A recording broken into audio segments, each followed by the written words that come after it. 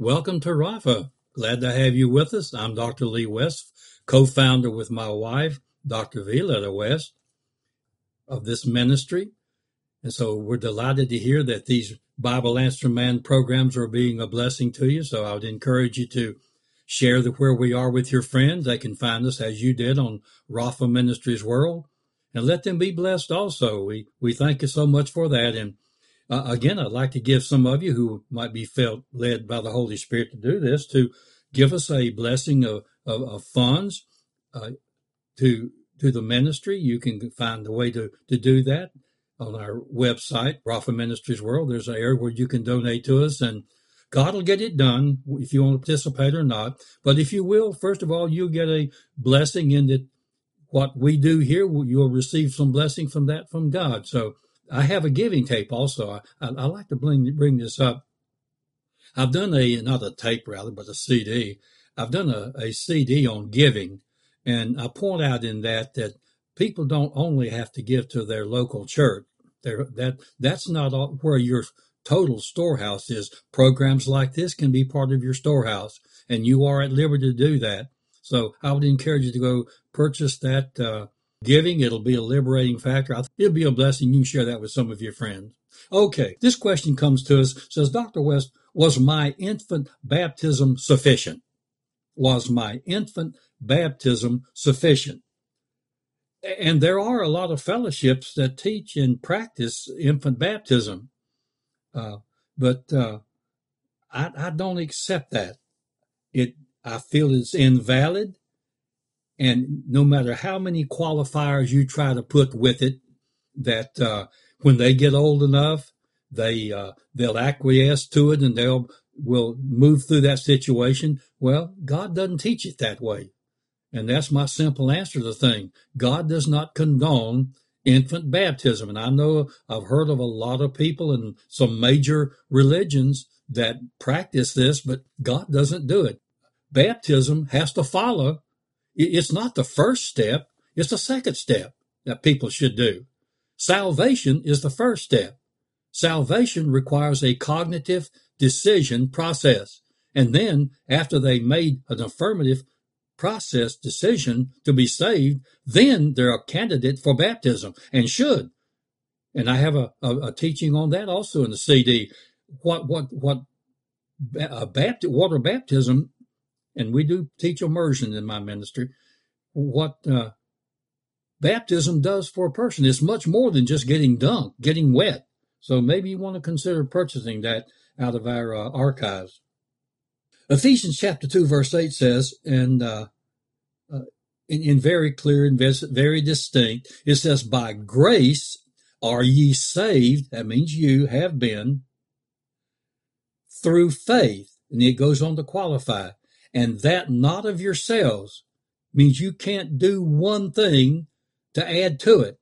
And so many, Roman Catholicism tries to add things to it. So many other religions, false religions, try to add things to it. I'm not saying that Roman Catholicism is a false religion, but they are apostate. They moved away from the truth. They've added to the Word of God. And they say they add qualifications to getting saved, that you can't get saved by just you and God, sola fide alone. Yes, you can. I don't care if the Pope says it or every cardinal or bishop or priest says it. Most of those need to get saved anyway. Fact is, I think almost to a person they need to get saved. So, but that's another thing, and I'm probably just wounding some people by saying that, but that's the truth. If you don't do it God's way, you can say the words and you can do some kind of practices with your hands or nods or crosses or whatever, but if you haven't been saved God's way, you're not saved. Now, if you want to take issue with that, and I didn't mean to get off on this tangent, but if you want to take issue with that, take issue with God. He's the one who said it. But I'm just reiterating it. For by grace ye are, that means you have been saved through faith, and that means sola fide, faith alone in what God has said about it, and that not of yourself. It is a gift of God. You can't partake of somebody who's going to give you something. That's just logical rendering. And to try to say that's really a mild form of insanity. Through faith is the faith of the individual using the faith of God, and redemption requires that God extend the gift to an understanding cognitive one.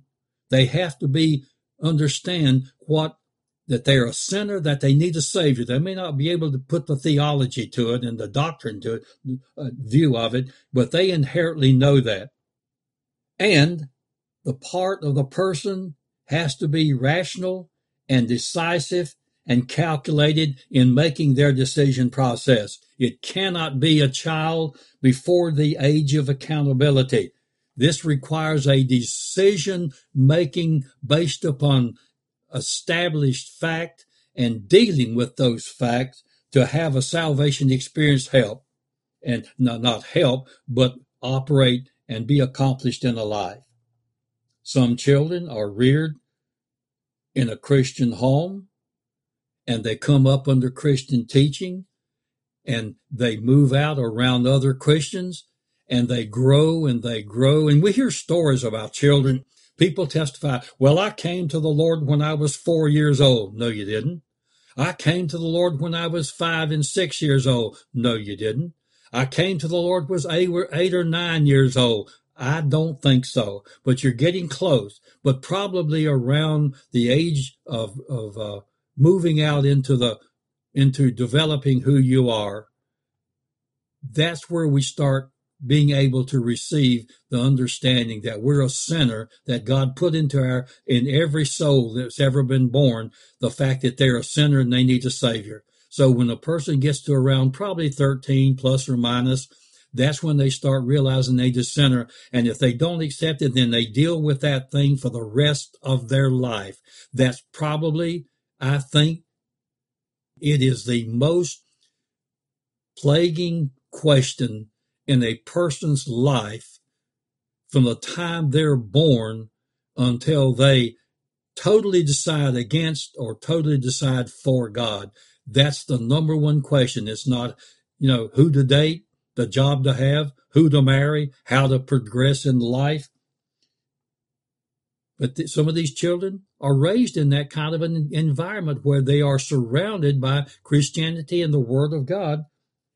And they see people who are practicing their faith. They learn from that in parents and in loved ones and in the church and others that they meet who are Christians.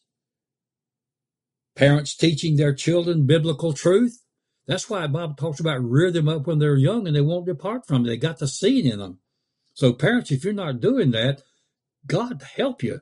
You're going to stand before God and answer. Take your children to church. Don't send them.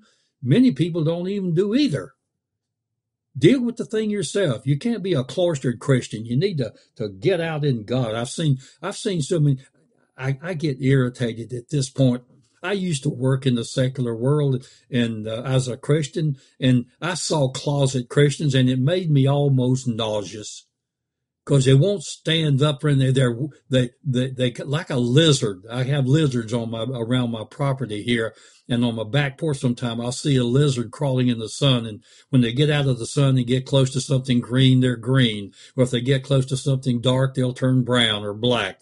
And they change with the tide. And I've seen nauseous Christians like that. Be hot or cold. That's what God warns us. I'm not going to get off any more of that tangent at all, but there are children who are reared around Christianity and the ramifications and actions of it, and they grow until they come to that point where they have been taught Christian values and they make a decision for God and they associate with others. There are many, many people, even I myself, I believe I know about when I was saved because I grew up in that kind of an environment. The home of a Southern Baptist deacon, teaching and attending church regularly with Christian parents and surrounded by Christians. And that carried me through the week as I went into grammar school and grade school and on into a life. Did sometime I compromise those? I did, sadly, but God's forgiven me from all of those areas. And also he's taught me so many things through that. So these children, by growing in the knowledge of the Lord, at some point, they mature to the point of decision to accept the Lord Jesus Christ through the power of the Holy Spirit and be saved and become a born-again believer. So, was my infant baptism sufficient? No, it wasn't. If you're a believer and you were baptized as a child or baptized when you didn't understand this, you need to go find a pastor or in your church and not get rebaptized, get baptized because you've never been baptized before. Well, it's delight having you with us. I'm Dr. West. Encourage you to continue to go through our archives. We're putting more and more of these on. If you'd like to receiving a blessing and helping us do this production of this, we would encourage you to go to our website and make a donation. We just thank you so much for that, and God will bless you for it. You can help other people's grow. Till we meet next time in one of these or one of our other avenues of ministry, I just pray God will richly bless you.